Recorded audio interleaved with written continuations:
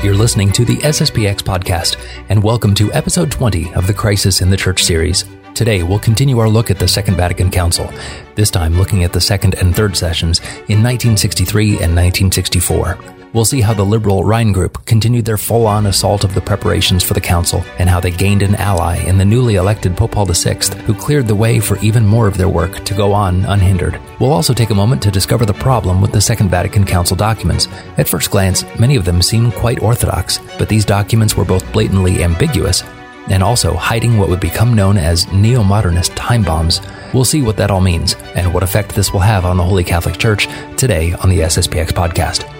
If you'd like to learn more about this series we're doing on the Crisis in the Church, or go back and revisit our previous 19 episodes, or if you want to support this project, please visit sspxpodcast.com/crisis.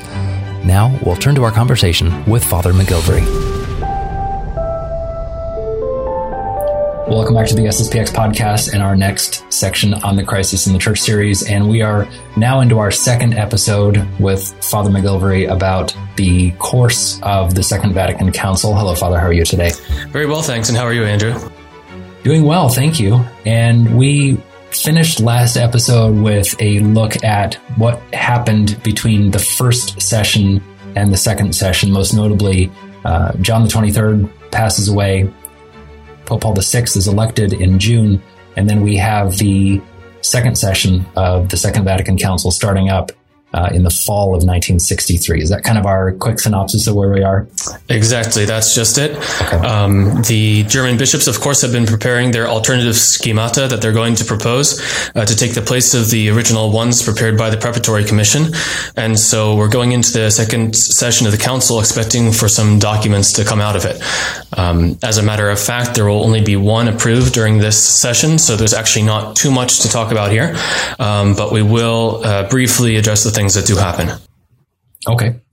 So there's a schema on Our Lady, and that's something that is very important in the course of this second session. Is that right? Well, for sure.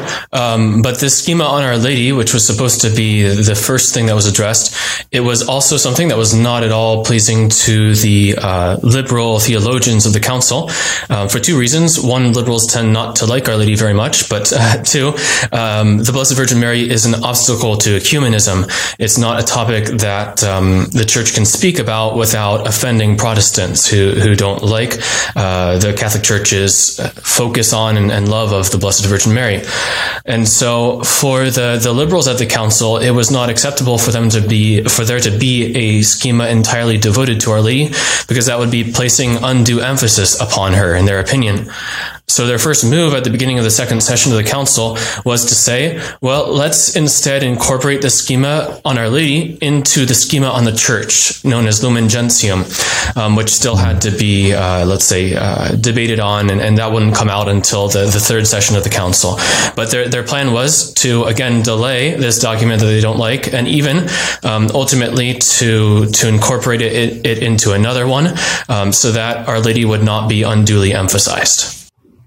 Wow, that's fascinating. She doesn't need any special emphasis, I guess. It would seem not, because when you do that, then you are offensive to Protestants, and that's number one priority for the liberals at the council, is to open the Church to the modern world, but also to the non-Catholic religions, in order to promote this kind of ecumenical unity, which is such a priority for them. Okay. So you said that there was not much that's happening during this session. Is there anything else of note that we should take a look at here in the second session? Yes. The only other thing is that, the first schema is finally passed, which is the one on the liturgy, Sacrosanctum Concilium, which is calling for a reform of the Roman Mass. Now, it's not actually accomplishing that reform. It's simply laying out the principles for it. And immediately, a new commission is going to be appointed to work on actually producing the new rite of Mass, once again with Father Bonini as its secretary. And this document here on the liturgy, so there's a little bit of contention among the Council Fathers before it's actually able to be passed, and it's passed after there's a clarification issued, I believe by the Secretary of the Council, saying that this document does not invoke the Church's infallible teaching authority. It's just a pastoral document, and because it's not invoking the Church's infallibility, almost all of the Council Fathers are willing to let it pass.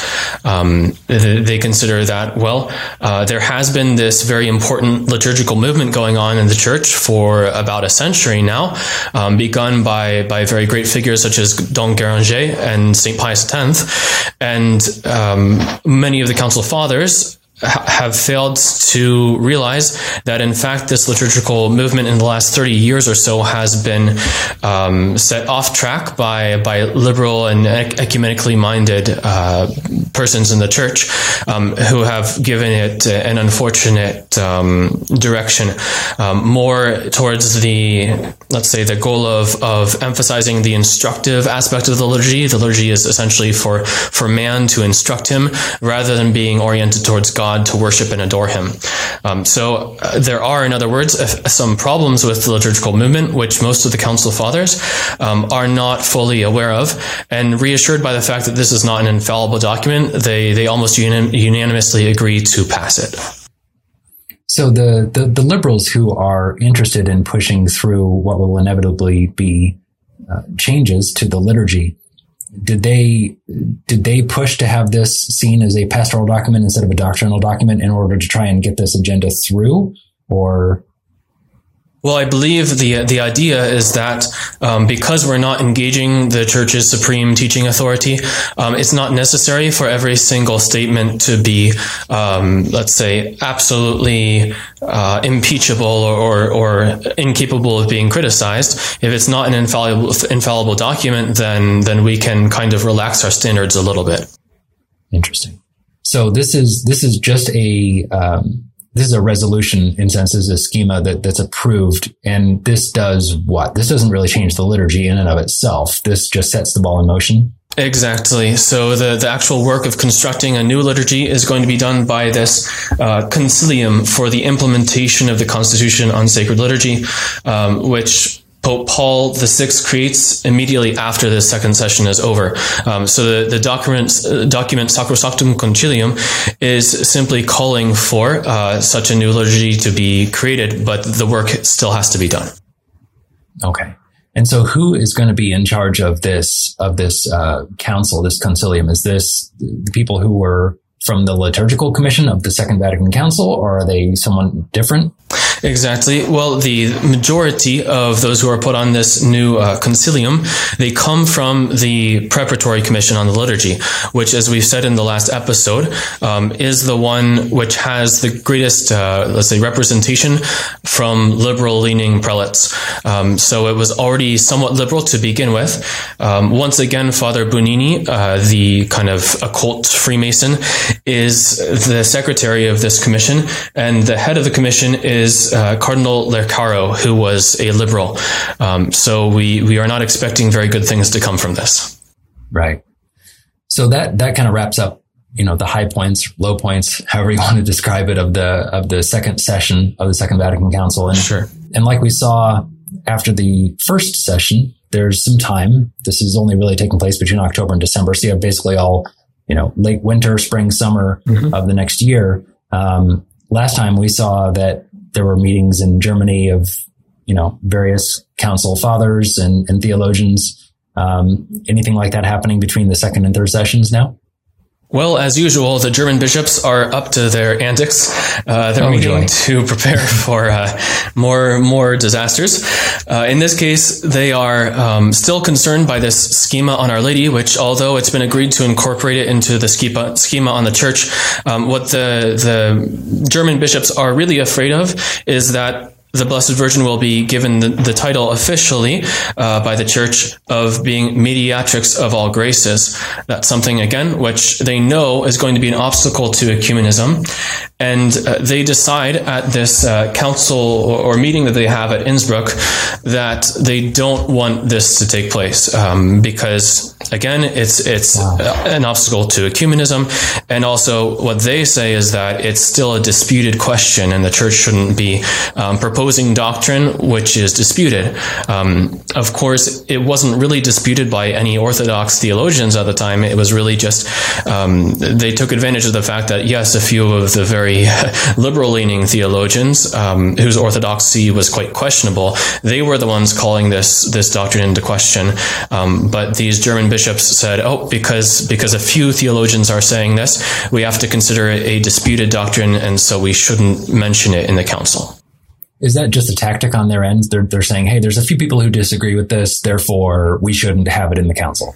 It's not that there was actually a real dispute among sound theologians on this question, but rather that there were just a few liberal-leaning ones who, because of their lack of orthodoxy, were willing to question it. And so it was really just a pretext for pushing aside this idea of giving Our Lady this title. It was just a pretext, but not really a sound theological argument. Wow. That's heartbreaking. I mean, we see, at the beginning of last episode, at the very beginning of the whole council, we see, Pope John the 23rd basically saying, we're not going to listen to these prophets of doom. Possibly he's talking about, the Fatima apparitions there. Mm-hmm. But now we see again, Our Lady, being pushed off to the side, not only during the second session, but in the discussions between the second and the third session. She's, not being given any sort of due honor at all during this council, it seems. Absolutely. It is concerning. And another point of concern here in this intermediary phase between the second and third sessions is that the rules of procedure for the council are changed in such a way that beginning with the third session, any council father who wishes to speak at the council has to provide a written summary of his speech 5 days in advance of when he wants to give it. And he has to have the support of at least 70 council fathers in order to be allowed to speak. Meaning that, once again, minority opinions or those who aren't already, let's say, actively directing the flow of the council, they're going to be silenced. They're going to have practically no chance to say something or object if there's a turn of events which is, let's say, harmful to tradition and the right, let's say, exposition of the church's doctrine. So, for example, let's say a liberal bishop or cardinal stands up and gives a terrible speech in which he's promoting something which is very harmful to faith or morals, and one of the council fathers wants to object to that and show how these ideas are wrong or dangerous, he has to wait at least 5 days in order to be able to do so. And he needs the support of a number of other people, at least 70 other council fathers, to be able to speak up. Wow. That's outstanding. So we've been focusing a lot on the more liberal players in the council. Can we talk for just a minute about who is in this minority, in this, I guess we could say, conservative minority or orthodox minority? Sure, of course. And just to quickly clarify, of course, the vast majority of the council fathers are neither extremely conservative nor extremely liberal. The liberals and the conservatives are both minorities, but the liberals are the ones that enter the council well organized. The conservatives, It takes them a while to realize, there's a real problem here, and if we don't react, then this council is going to be a disaster. And it's only really between the second and third sessions that they start to get their act together and get organized. And it's largely through the influence of Archbishop Lefebvre, who had already, in fact, been a member on the Central Preparatory Commission before the council. So he had an important role from the beginning. But now is really where he starts to step forward and organize the minority opposition in a group which is called the Cetus Internationalis Patrum. So the Cetus, for short, is this group of so literally the international group of fathers who are fighting for orthodoxy in the council. The Cetus is actually headed by Archbishop Sigod of Brazil, who is a conservative prelate that befriended Archbishop Lefebvre. And then it also has two important cardinals, representatives of this Cetus, Cardinal Siri and Cardinal Brown. Okay. So there are some cardinals, some church fathers that are in this group that are trying to, like you said, kind of organize themselves. They see what's happening and they're trying to get organized and get their feet under them. But again, that's what, 250 or so church fathers that are in this group compared to, the broader whole of 2,400. I mean, like you said, the majority are neither liberal nor conservative, but it's not a whole lot that are actively trying to maintain orthodoxy in the council. Right. And so they're going to have to limit themselves primarily to just, let's say, limiting the damage that's going to happen, as in they can't eliminate from the documents all of the phrases which are questionable or ambiguous, but at least what they do succeed in doing is often blocking the things that are extremely bad, and inserting here and there clarifications which reaffirm the church's traditional teaching. But unfortunately, they're unable to block the liberal flow of the council as a whole. The most that they can do is to minimize its bad consequences. Wow. All right. So we now have two parties that are getting organized and getting ready. It sounds a lot like politics. I mean, when you're describing this, I mean, it really shouldn't be like this, but that's kind of what it's turning into. Is that a fair kind of comparison? Yes, I mean, to be fair, of course, the church is a institution which is both divine and human, so there always will be politics within the church. But here at the Second Vatican Council, what's disturbing is that, as we said last time, it's not just a question of prudence. Is this or that doctrine prudent to define at this point? But really, there are fundamental disagreements among the bishops, which was represented, let's say, even before the council began. In the Central Preparatory Commission, you had two very important cardinals of the church, Cardinal Ottaviani and Cardinal Bea, who stood up and openly disagreed with each other about the question of religious liberty or religious tolerance. And Archbishop Lefebvre, who also was on that Central Preparatory Commission, he was impressed by the fact that here, even within the Roman Curia, you have two very important cardinals who have completely opposing views on a very fundamental issue. And this is what is perilous about the Second Vatican Council, and what makes it different from, say, the First Vatican Council, or even the Council of Trent. Okay. So we're going to be getting into the third session of the council, and there's a lot that's going to be happening. Not a lot happened in the first session, not a lot happened in the second session, but once we get into the third session, some things really start moving and some documents really start coming to the fore. But before we do that, can we take a little bit of a step back and kind of examine the question of what's wrong with the Second Vatican Council's documents? I mean, we know as traditional Catholics, I've been hearing it since I was alive, basically. Vatican II is bad. But what is it that makes these documents so harmful? Well, it's an excellent question. There really are two things. The first is the ambiguity of the language of the documents. We have to remember that, first of all, the program of the council, as laid out by Pope John the 23rd, was to speak positively and avoid condemnations. And as soon as you omit to condemn the errors that are opposed to the truth, then it's quite possible for people to misinterpret your statements and even interpret them in a way that's opposed to orthodox doctrine. So first of all, a lack of condemnations, and then even intentional vagueness, because these are compromised documents in which, let's say, it's clear that you can't get all of the Council Fathers to agree upon saying something which is clearly conservative or clearly liberal. And so instead, there have to be certain ambiguous statements which are open to interpretation. And that's the only way to get everyone to agree. So they're compromised documents with a certain intentional vagueness. And the vagueness is also there for ecumenical reasons, because if you state the Catholic doctrine too clearly, then you risk offending the Protestant and Orthodox observers who are there at the council. We have to remember that, for example, the certain members of the council agreed in advance that they would ensure that communism was not explicitly condemned, because this was a condition for the leaders of the Russian Orthodox Church to be able to attend the council as observers. Basically, the communists said, we will permit them to come and attend the council, provided that you don't condemn communism.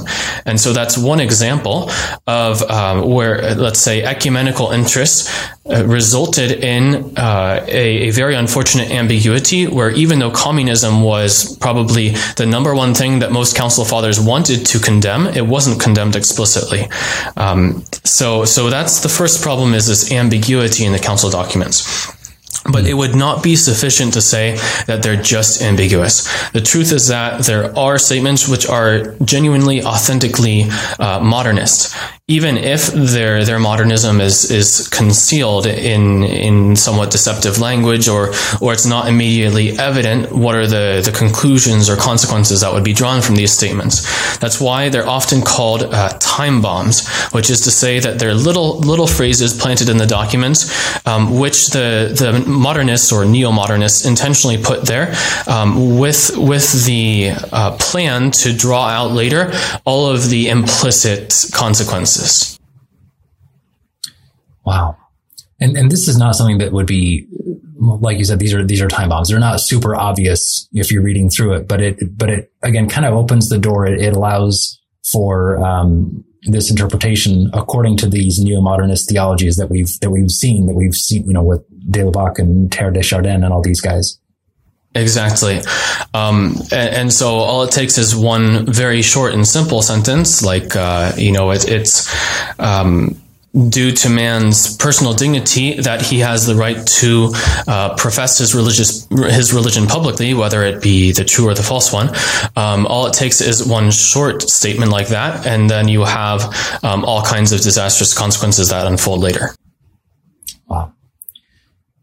All right. So that helps. Thank you for kind of giving us a grasp of, what is going to be in these documents, or at least the broad overview of why these documents are troublesome. Mm-hmm. And then I guess let's dive into the third session then. And this is going to be happening in the fall of 1964.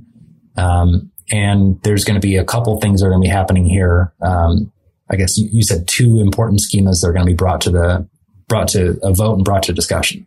Sure. So the first of these is Lumen Gentium, or the dogmatic constitution on the church. And so, as we said already, the schema on Our Lady was going to be incorporated as just a part of this overarching schema on the church.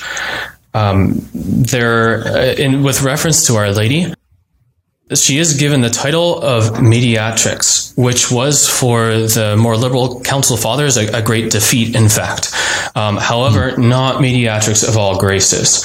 So there was still a little bit of a watering down of that doctrine. Okay. But more broadly, this schema or dogmatic constitution on the church is problematic because it prefers the term communion of the people of God instead of mystical body to describe the church, which is one which allows there to be very fuzzy boundaries in the church. So it's possible for people to somehow be part of a communion, even if they're not hierarchically united under one governing authority. A communion is a term which allows for, let's say, different degrees of participation. And there's this novelty which is coined in this document. Well, to be fair, it's actually stated in Unitatis Redintegratio, another document that we're about to discuss, that there's such a thing as partial communion. And so this idea of the people of God being a communion allows for partial and full. And it allows for us to speak about non-Catholics as somehow being members of the church, just not perfectly or fully. So it's very much a document which is ecumenical in its intention, trying to make Protestants feel better about being Protestants, and to abandon this supposedly rigid let's say a stance of the church which was branded by the liberals as being too stiff and uncompromising. I was just going to say, Father, this sounds familiar. because many times the Society of St. Pius X is considered not in full communion. Mm-hmm. And many of the society priests are saying, what does that even mean? That's exactly. Not anything that really makes sense, but this is where this is coming from. It's the same sort of kind of ambiguous language. Either say that it is or it isn't. For sure. And the idea of, let's say, the church being a mystical body, it really doesn't allow for this ambiguity. And this is something that Pope Pius XII in his encyclical Mystici Corporis on the mystical body of Christ, he points out that, let's say, with the metaphor of a body, it's absurd to imagine a body with, certain members just lying around separated from the main part. If your hand is cut off from you, so St. Augustine, it's no longer a part of the body, and so it ceases to live with the life of the body. And that's precisely the point with this analogy, is that in a mystical body, because it's a body, it has to be really one with a very intimate and close union. Whereas when you start talking about a communion of the people of God, this is a term which is much more ambiguous and which allows for supposedly various degrees of participation. Wow. Very interesting. So what else is in this document, Lumen Gentium, that we should know about, Father? Sure. Well, let's say one other point on that same subject is a very problematic phrase that the Church of Christ subsists in the Catholic Church, which really is just making even more explicit this idea that the Catholic Church is one thing, and then the Church of Christ is another, which is broader, and maybe it exists in its fullness or perfection in the Catholic Church, but there are certain elements of the Church of Christ which can be found outside of the Catholic Church. So there's that. But then also on another topic, there is a certain compromise or erosion of the proper notion of priesthood, which is something that we already saw in the liturgical reform. In the liturgical reform, part of the problem is that the focus is no longer upon worshiping God, but upon the instruction and benefit that people receive by their active participation in the liturgy. And this is reflected in the document Lumen Gentium, where it talks about the priesthood. It first of all says that, well, the priest is defined by his relation to the people. His essential role is to preach, to exercise their ministry for the good of their brethren. And unfortunately, this results in a, let's say, devaluation of the priest's role as offering the Holy Eucharist, the sacrifice of the Mass. That's the real dignity of the priesthood, and the priest's primary role is to consecrate the body and blood of Christ at the altar and offer it in sacrifice. And then it's only secondarily that he's meant to preach, instruct, and help the other members of the mystical body. We were talking about this in one of our previous episodes with, I think, Father Robinson, and we were talking about the nature of religion and why, one religion can be the same as the other or equal. And he basically said that. He said, priests today are seen as, worship leaders. They're not the ones who do the sacrifice. They are seen as people who just kind of help everyone else get to salvation, or have a nice religion, or have, a meal or something like that. And this is directly stemming from that. This is, they've watered down the priesthood and made it such that, it's just Father William helping us out with our worship. And that's it. That's right. The priest essentially becomes a kind of social worker. And we see everywhere, really, in the council, an excessive focus upon man, a kind of exaggerated humanism. And it plays out in so many different aspects. Here it plays out in the way that we look at the priesthood, putting the priest's ministry towards his fellow men first before the duty of offering sacrifice to God.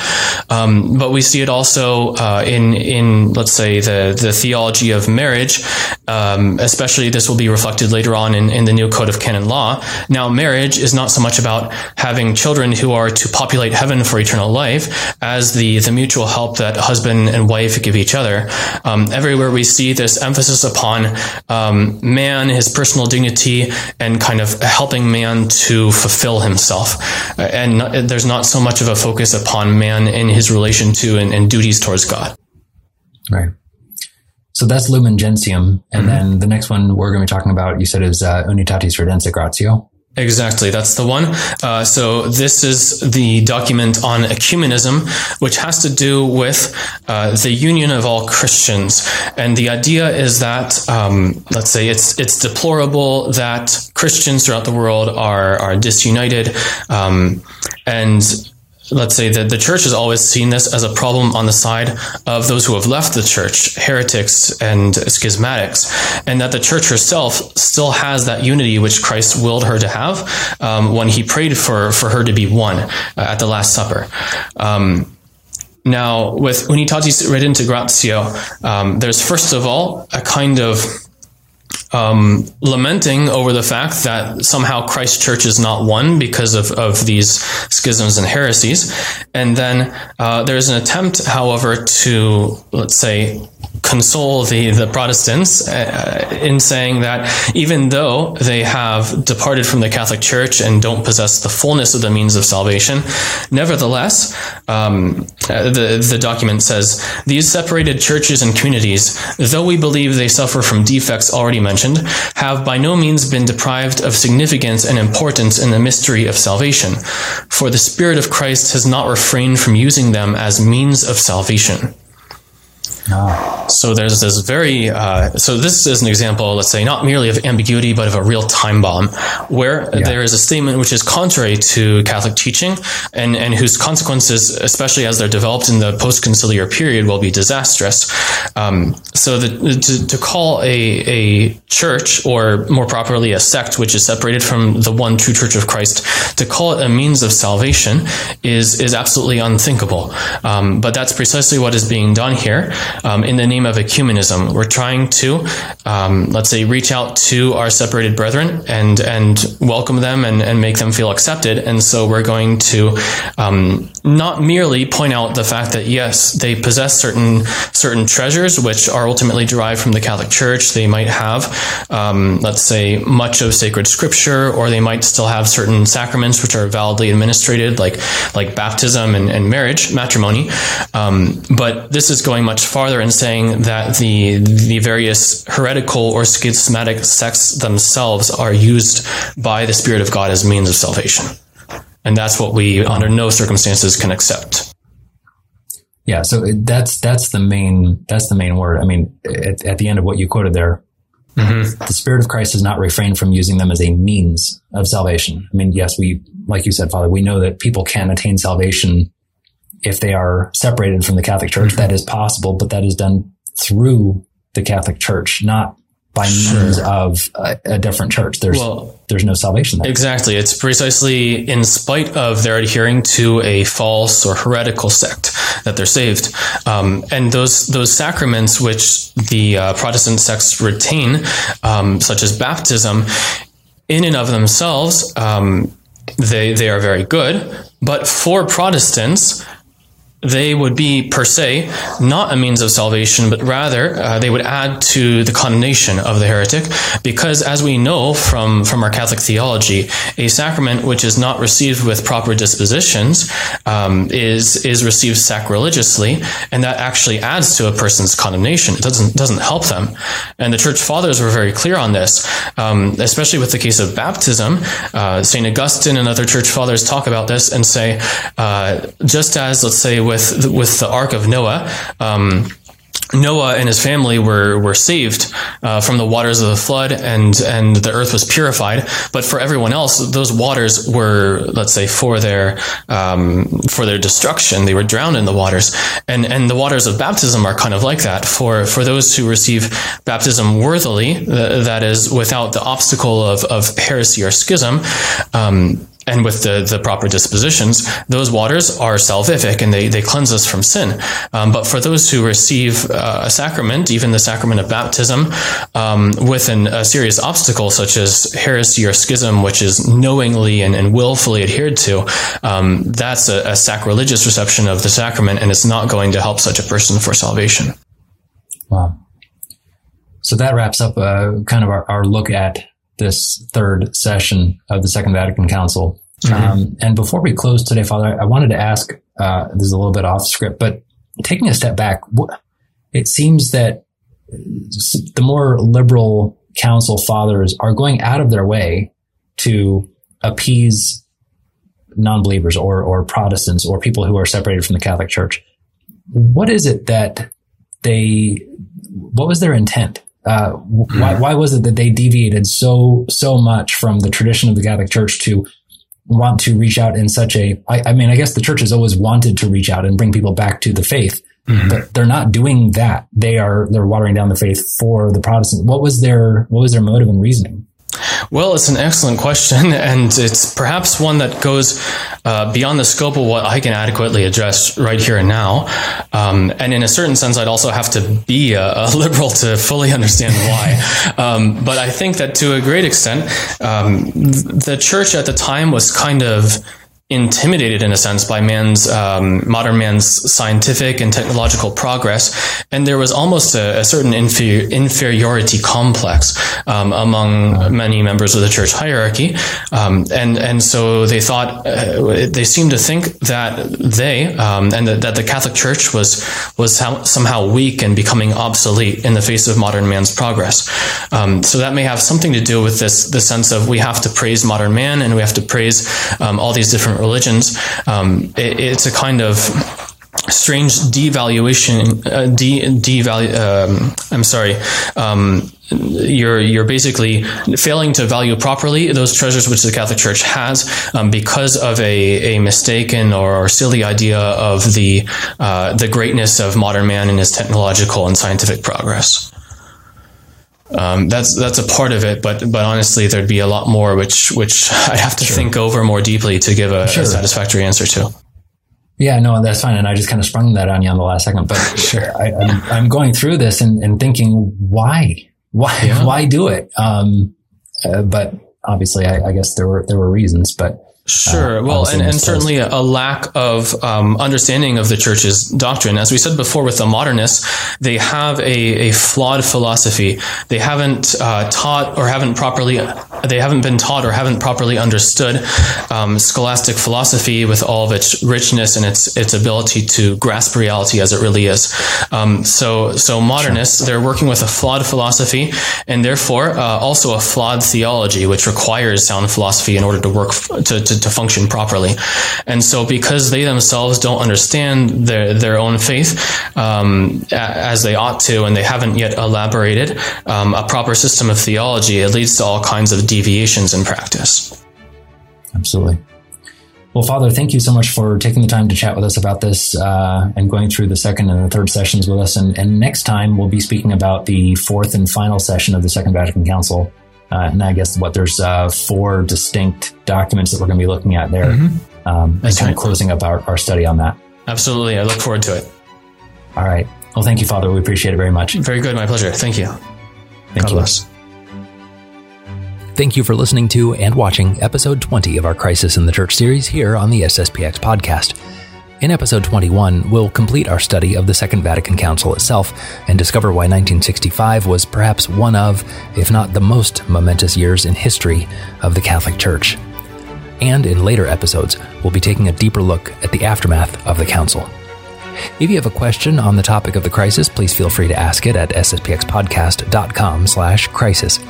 Please share this episode with someone who you think might enjoy it. And if they don't know what a podcast is, please show them so that they can take advantage of all our episodes. And if you have the ability to set up a monthly recurring donation of $5 or $10 or $20 on sspxpodcast.com, it would help us immensely to complete this Crisis in the Church project. Until next week, thank you for listening, and God bless you.